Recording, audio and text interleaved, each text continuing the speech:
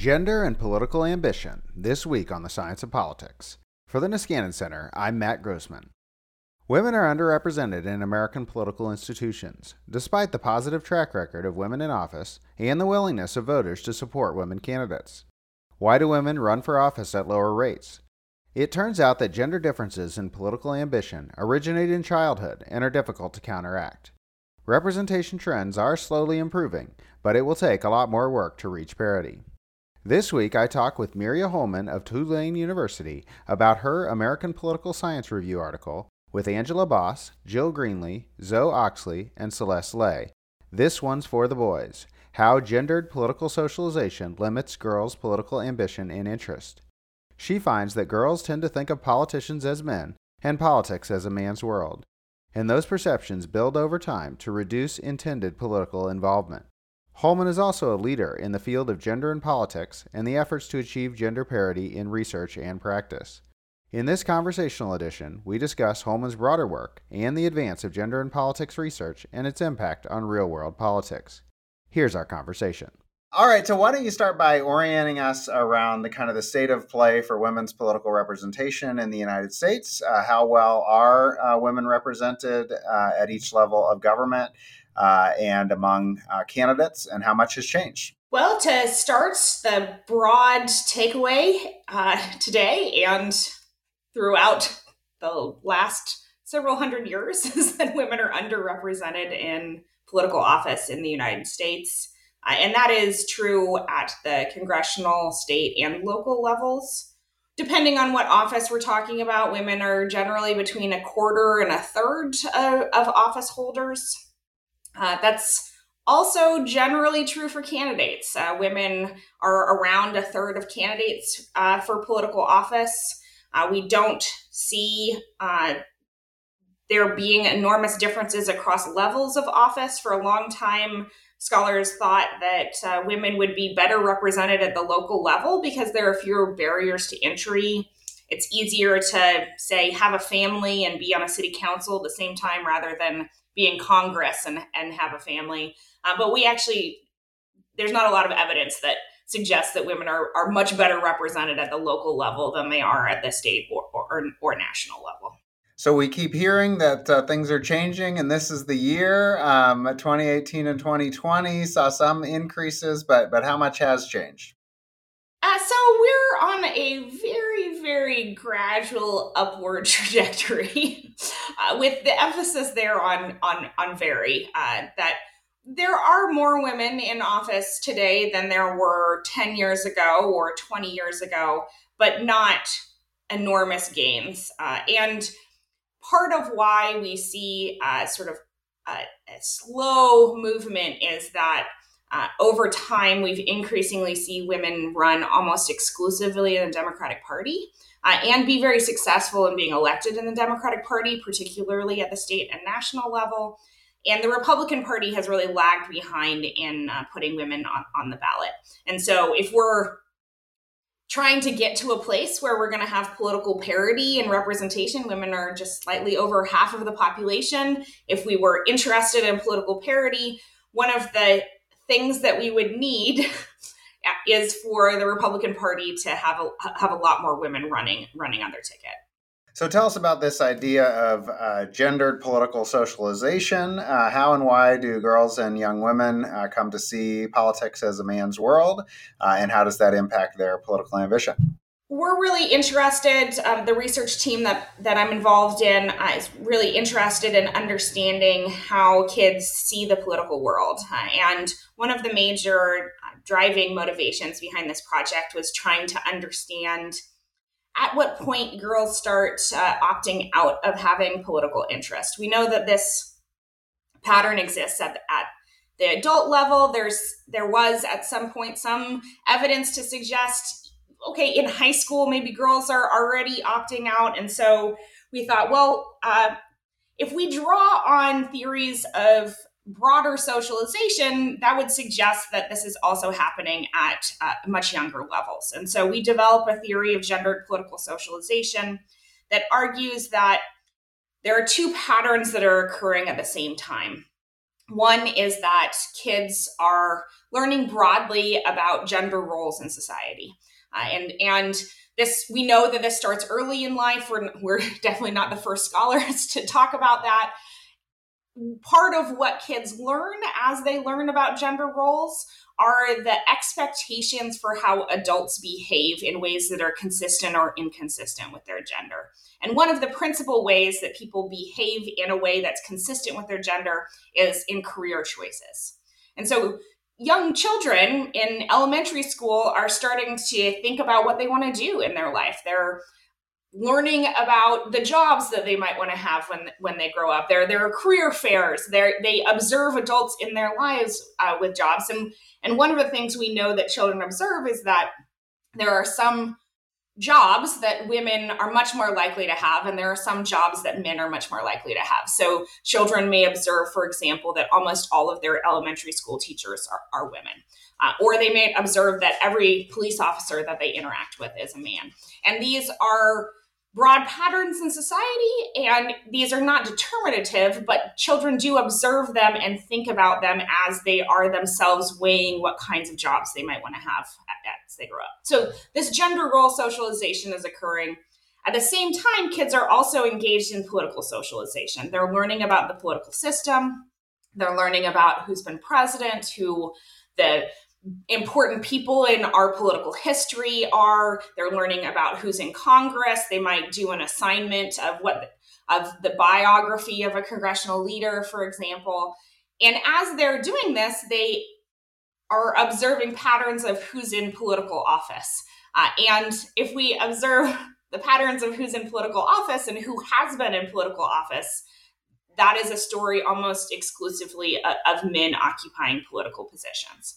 So girls and boys are learning about broadly what jobs you might want to have and how that's shaped by gender, and then learning about politics and thinking about sort of politics as a job, as a career. Do you want a career in politics as you grow up? And we argue that girls learn through this process that really politics is a place where men belong, and that's a job that men have. And they begin to opt out of interest in it fairly early, as early as, say, 8 or 9 years old. And then you track them over time. And so how does that development, how do people develop these attitudes over time, and what changes them? So one of the things that we look at is we use a new instrument, which is that we ask kids to draw pictures of political leaders. And we borrow this from an instrument that's been used in STEM education for a long time, for almost 50 years, where they've asked kids to draw pictures of what a scientist looks like.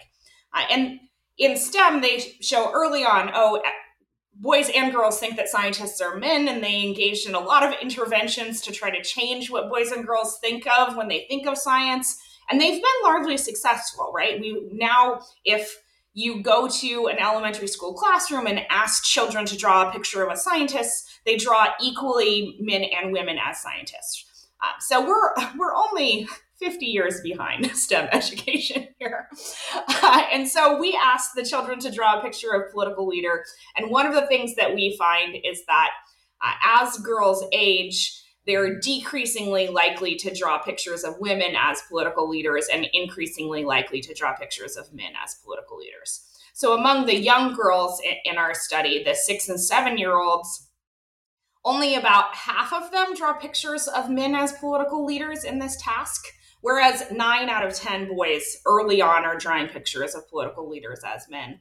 But by the time these girls are 11 and 12 years old in our sample, they're equally likely as boys. 9 out of 10 of them are drawing pictures of men as political leaders. So they're internalizing these messages of sort of who belongs in politics and the gendered nature of politics as they imagine what a political leader looks like and what political leaders do. We also show that across this time period, girls' interest in politics declines broadly, and in particular, their interest in holding political office when they're older. So when you first started talking, it sounded like a sort of an inherent problem of any underrepresented group, that they're responding to the existing distribution of women and men in public office. But then you mentioned the STEM example as an example of a successful intervention. So how much is this just sort of an inevitable task to get over versus kind of the specific fault or success of socializing institutions? That is a fantastic question. That's the money question, right? Is there anything that we can do about this, or do we just have to wait until, I think the calculations are 2188 is where we'd be, the year that will be when we reach gender parity in political office if we continue at our current rate of increasing women.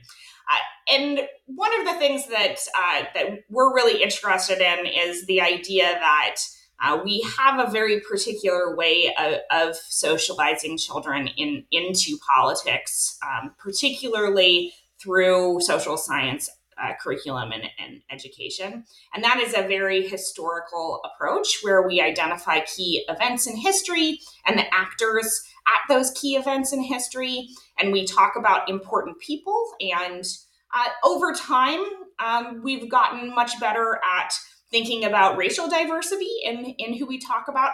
Almost all the children in our sample, for example, could identify who Martin Luther King was and what he did.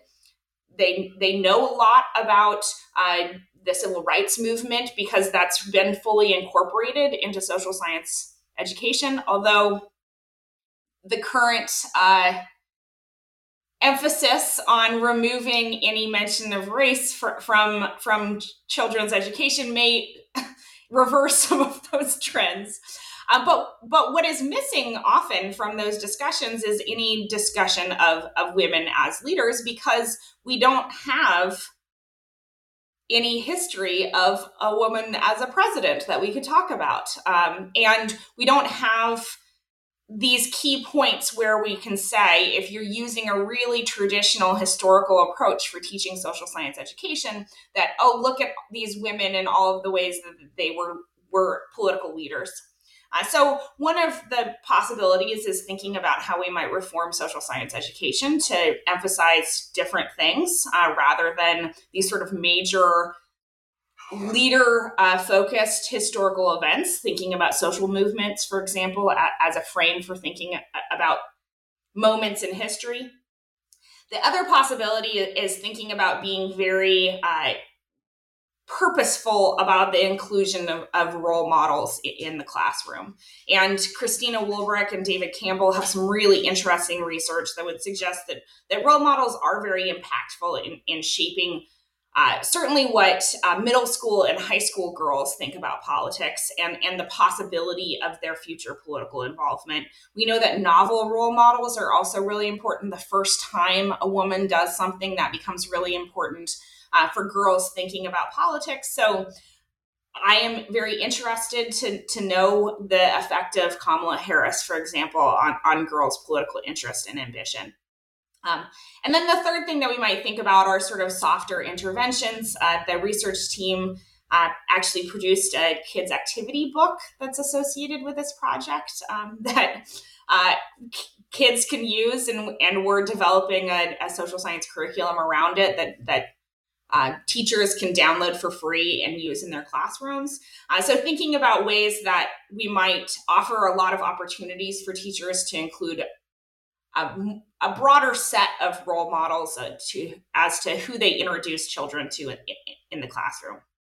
That doesn't necessarily get us away from the fact that kids can look at who's in politics and know that women are really underrepresented in politics. And kids largely know we've never had a woman as president. They're aware of these facts. And so there is this challenge of we're up against the reality that our political system is dominated by men, and that kids are being rational when they recognize that. So we focus on differences in political ambition, in part because it's supposed to be an explanation for low levels of women's representation in politics, and the kind of finding in the literature that fewer women were taking the plunge in. But there are other explanations like discrimination by voters or party leaders, or differences in fundraising or family commitments, or how women are treated by the media. So where does ambition fit in that list of explanations? Well, one of the principal challenges, I think, when we talk about ambition broadly in political science is that we often talk about running for office as something that people broadly should want to do. That is not necessarily true. There are a lot of people that are very rational in their disinterest in running for office, particularly as it becomes more and more expensive and more time intensive to win political office. Even at the local level, it's become more and more expensive to hold office. This is not an activity that everybody wants to do, and that's okay, but that sort of runs up against this problem that if we're interested in having more women in political office, we need more women to run for political office. And so one of the things that I think a lot about that I really appreciate in recent scholarship is this recognition that one of the reasons that we see women having lower political ambition is because they're completely rational actors that look at the political system and say, I think that this system is biased against me. Why would I want to engage with it? And so it's not just a sort of a simple solution from my perspective of we just need to get more women to run for office, but also that we need to think about the alternative ways that the system is biased against women that then contribute to women being disinterested in running for political office. So Heather Anderson has this great recent article where she demonstrates that essentially where women run, they win, but that's because they run where they can win. And women are really rational about where they decide to enter into political contests. And so in this circumstance, there are places where the voting public might be more willing to support a woman as a candidate. And those are the places where women have already run in the past. But it's not necessarily this thing of we should just get women to run for every office and expect that then that's going to be the solution to our problems. I also think that the literature that demonstrates that voter biases play a role, not just generally, but in particular circumstances, that voter biases in many ways need to be activated by a particular electoral context or a campaign environment, has really taught us a lot about the barriers that women face in that they don't necessarily have control over the entire electoral environment. They can't necessarily know what their opposition is going to focus on. They don't know what kinds of events are going to come up, what kinds of issues are going to be really important in the election. And so even if women think that they're entering into a contest where they have a good shot of winning, there are still so many undetermineds in the campaign process that women are often hesitant to put themselves into that environment. So you mentioned Kamala Harris as a potential positive example for stimulating women's political candidacies, but we've also had a kind of a backlash example with Hillary Clinton losing and the Donald Trump presidency stimulating a lot of women's political activity. And even on the Republican side, the increase seems to be stimulated by opposition to women candidates in the Democratic Party. So kind of catch us up there on what we know about how much has changed under the Trump administration and now. So one of the things I think is an interesting piece of being a political scientist that studied Hillary Clinton for a long time is the sort of broad reaction to the 2016 election. I started studying Hillary Clinton as a candidate in 2006. And thinking about how voters would react to her at that point, thinking about her as a primary candidate in 2008, thinking about her as a Secretary of State. And the research that I did largely with Jennifer Marola and Liz Zeckmeister, we often kind of felt like we were just sort of shouting into the void, that we're like, there are gender biases in the system. people don't like Hillary Clinton because of her gender, in addition to other reasons, but also really because of her gender. There are ways that people are applying gender stereotypes. And in general, there wasn't much traction in political science or really in mainstream media of that argument until 2016. And then the 2016 election, Donald Trump and Hillary Clinton really made gender an explicit component of their political campaigns in a way that we had not seen before. We certainly did not see this in the 2008 Democratic primary. Barack Obama was not making gender an explicit part of how he was interacting with Hillary Clinton on the campaign trail. But we get to 2016, Donald Trump's saying that Hillary Clinton is only running and winning because she's a woman. She's playing the woman card. Clinton is filming these ads about being the first woman. She's talking about how girls shouldn't have Donald Trump as a role model. Donald Trump's Access Hollywood tape bring his gender attitudes to the forefront. And so we have all of these really explicit gendered components to the campaign that then, I think, generally to political scientists accepting the idea that gender might play a role in politics, particularly at the presidential level in the United States, and a bunch of women in the general population saying, like, something has to change with the system, right? So we see this huge increase in Democratic women, particularly Democratic women of color, running in 2018 in direct response to the 2016 election and to Donald Trump's election.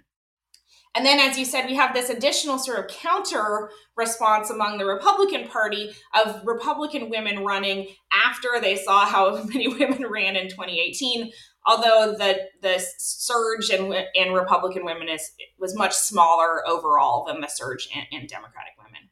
And so we have both sort of this gender has been made explicit. We can now talk about the role that gender is playing in politics, and this ground surge of candidates in response to the explicit nature of gender and gender discrimination in the 2016 election. And you also do comparative research. So how much do these same considerations apply almost everywhere in the democratic world? And how much do we have some particularities that are very different? That's a great question. I right now I have just been updating a literature review on gender stereotypes and reading a bunch of new research on gender stereotypes in the comparative world. And there's a lot of really exciting stuff out there, and a lot of some of my research would suggest that there are sort of core patterns in attitudes about women in political office that apply across democratic countries. So in some of my research, I show that the patterns that we've seen about attitudes about Hillary Clinton and a reluctance to support Hillary Clinton, particularly among people that were concerned about foreign policy and national defense, also applies in other settings. We have a paper that demonstrates that Theresa May was punished by voters after the Manchester bombing, and particularly voters that had negative attitudes about women in politics. There's also some really interesting comparative research that suggests there's really similar patterns, for example, in how the press covers men and women in politics with really sort of implicit gendered frames. It's not that the press is saying women don't belong in politics, but there's just enough of a difference in how women are covered that both discourages women to run for office and shapes how voters think about women. And there's some really interesting research that would suggest that gender stereotypes are very volatile across country settings. So as individuals have more experience with women in political office, that then changes their attitudes about the ability of women to lead. To some extent, it doesn't shape everybody's attitudes. So some of this is we know that gender roles apply broadly across country contexts, and the attitudes that are rooted in gender roles seem to also apply broadly across country contexts. But the political system itself really matters. In the United States, one of the reasons that we have very low levels of women in office in comparison to other countries is that many other countries have adopted gender quotas. Our political system is not really well suited for the adaptation of gender quotas. We have such a candidate-centered system. Parties have very little control about which candidates are on the ballot. We have increasingly tried to open up primaries broadly. That means that parties have less and less control over who gets on the ballot. That might have been at some point the point where we could have instituted some version of a gender quota. And so in many ways, the United States is increasingly becoming like the hardest test case for getting women into political office in comparison to other democracies. So gender attitudes increasingly divide our two political parties. There might be some reason to believe people are making a decision between the two sides on that basis. But on the other hand, there's also a lot of reason to believe that people are following their party leaders or their party coalition members toward those attitudes. So what's the state of knowing cause and effect there? Again, really difficult question.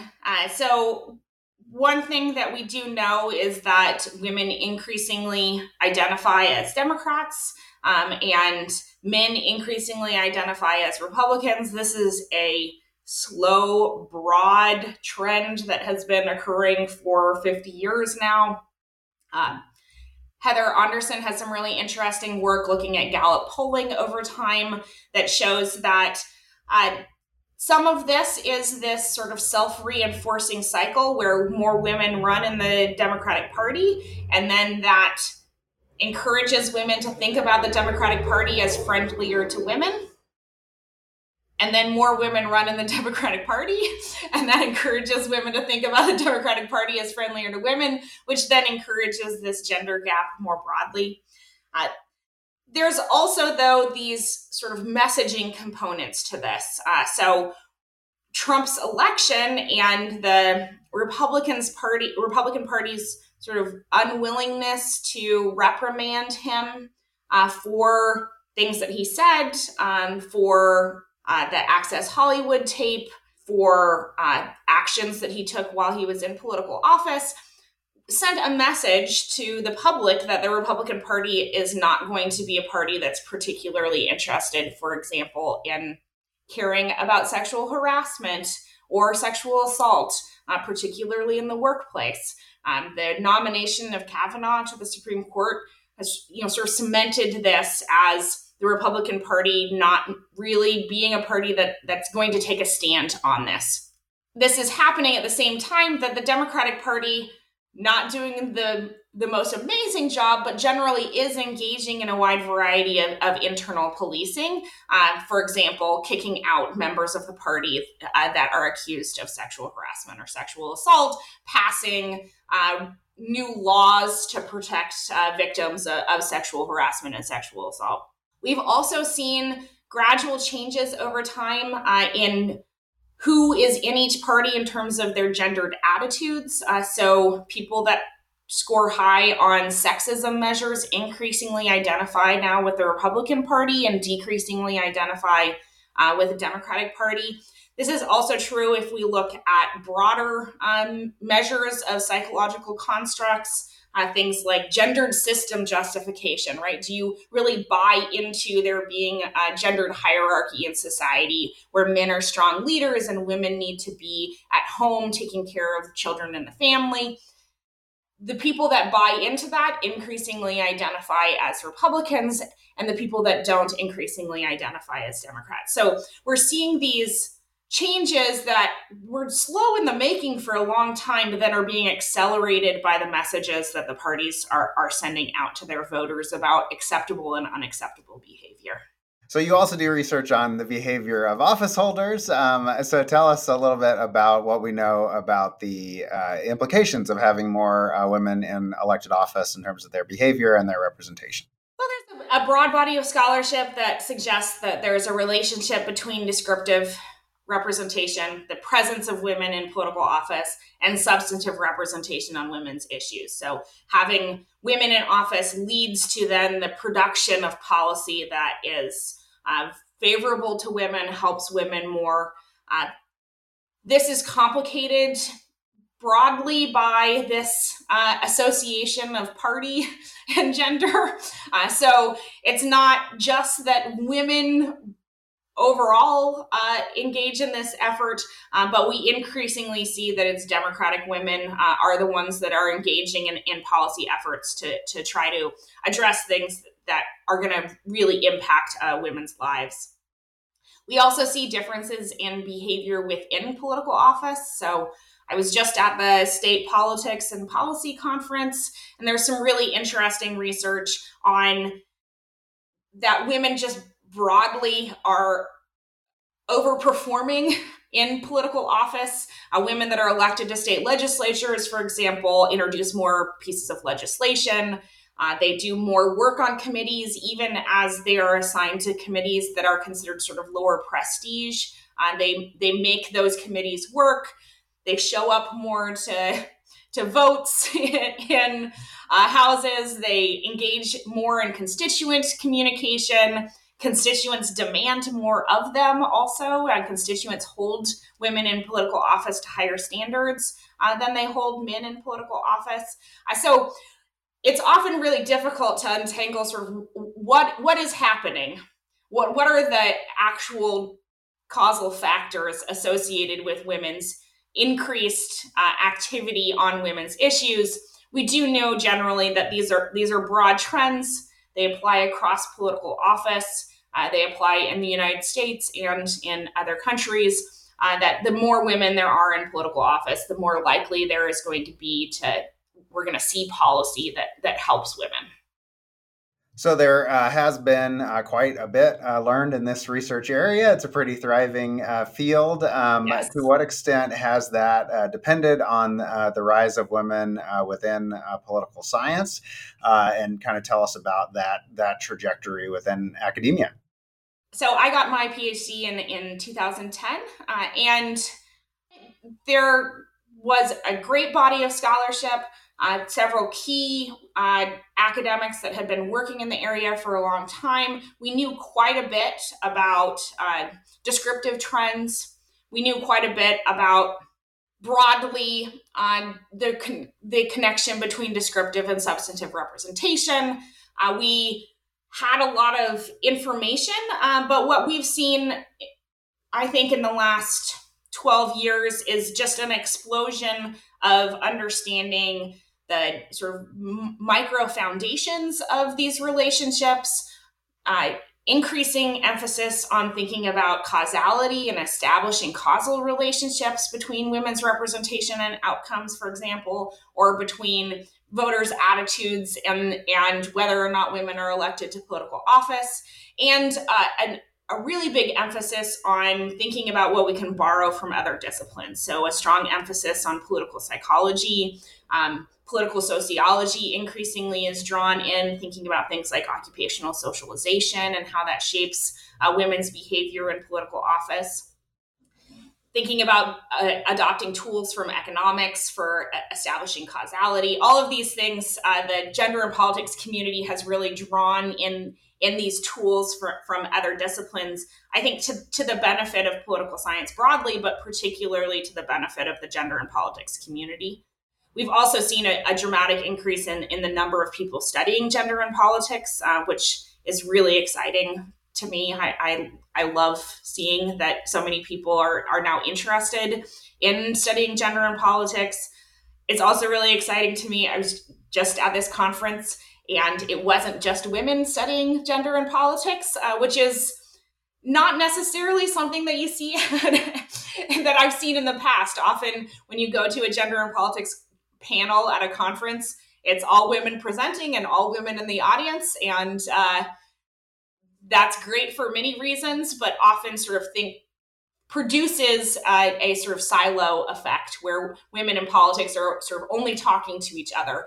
So we've increasingly seen a broader set of individuals interested in studying this, which is very exciting to me.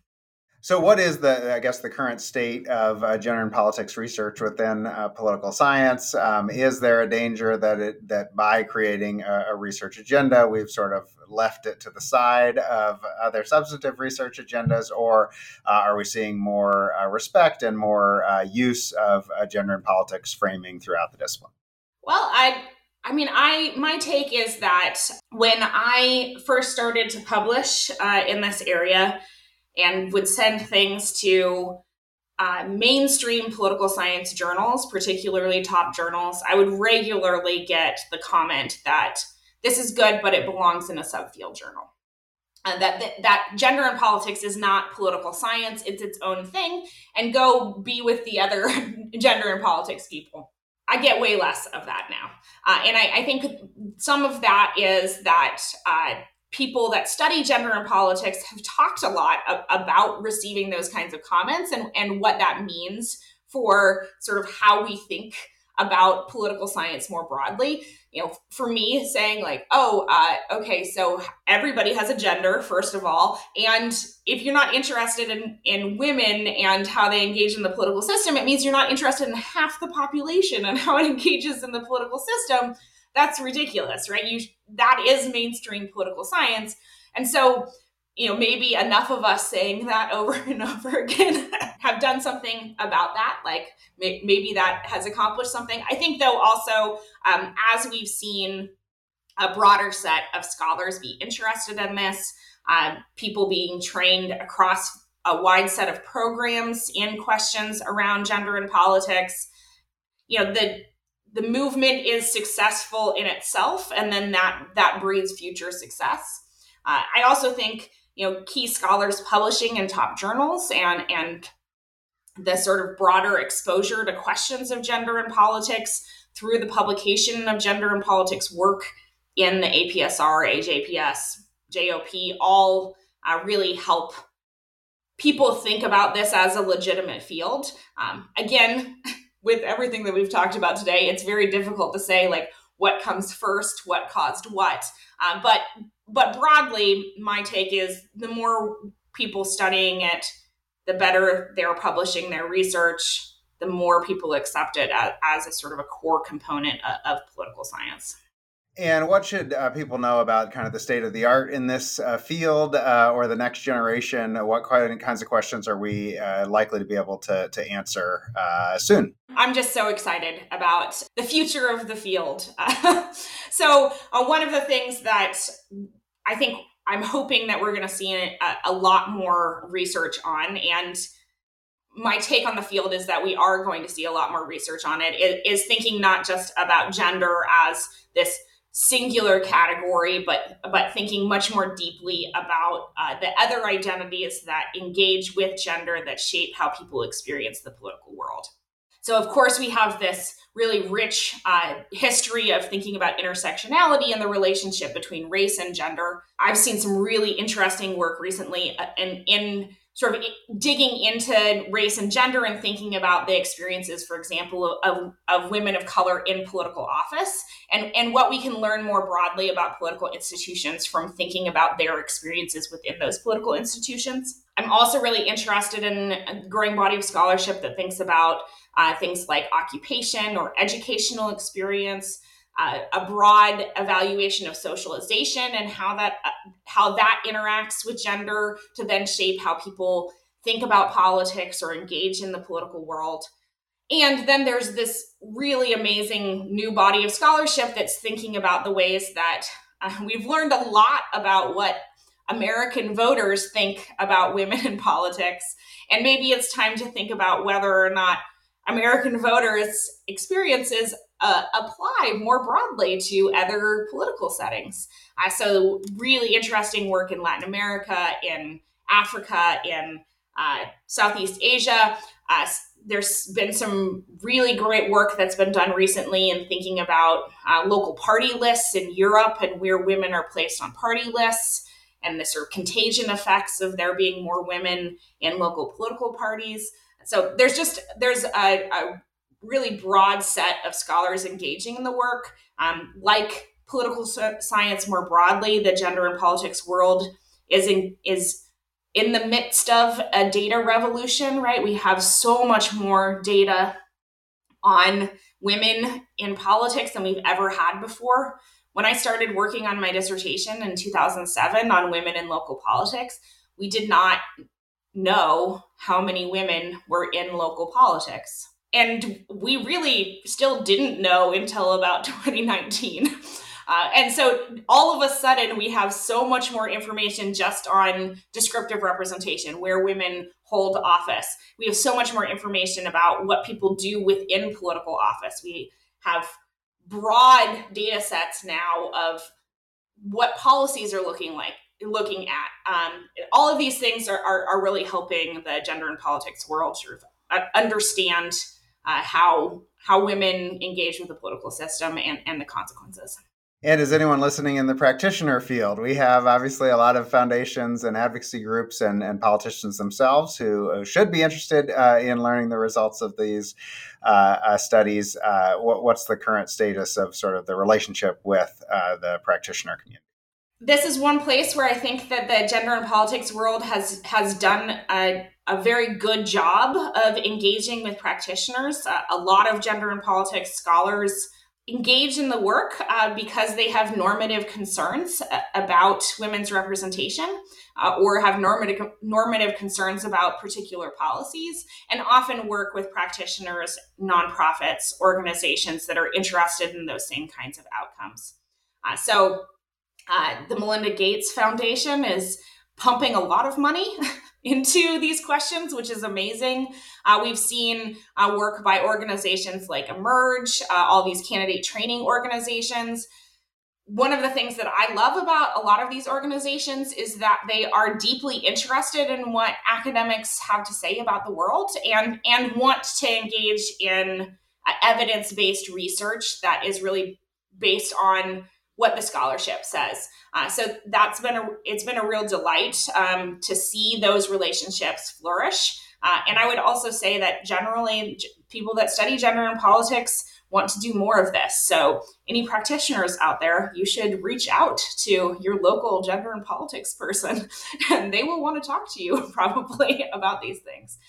The other sort of piece of it that I think is really interesting and that potentially is an avenue for additional research is thinking about the proliferation of these ideas on college campuses and within college campus groups. So lots of college campuses have groups explicitly focused on gender and politics, on getting women in office and getting women into campaign organizations. And that's been, I think, really exciting to see because we're, training the next generation of academics or practitioners or advocates. And what's next for you? Anything you want to tout about what you're working on, or what the biggest, most exciting things in your future research agenda? Oh, that's a great question. Tiffany Barnes and I are working on a series of projects to try to think about law schools as political socializing settings and trying to understand where political ambition begins, and does it begin and can it be nurtured in the law school environment? And is that explicitly gendered? So thinking about the ways that we might intervene at the law school point to try to encourage women that are getting JDs to think about running for political office. I'm really excited about that. It's just in its infancy stage, but it's a really exciting project. And anything we didn't get to that you wanted to include, or any closing message? Just broadly, this is a great field. If you're interested in political science, it's a very welcoming field. People are really friendly. Go to panels, learn stuff, write papers. I'd love to read them if you want to send them to me. There's a lot more to learn. The Science of Politics is available bi-weekly from the Niskanen Center and part of the Democracy Group Network. I'm your host, Matt Grossman. If you liked this discussion, you should check out our previous related episodes. I think you'll like why Republican women don't run for office and why it matters for the gender gap in voting, a century of votes for women, the hyper-involved versus the disengaged, how politics changes our racial views and identities, and childcare and pre-K expansion, consensus or polarization. Thanks to Mirya Holman for joining me. Please check out This One's for the Boys, and then listen in next time.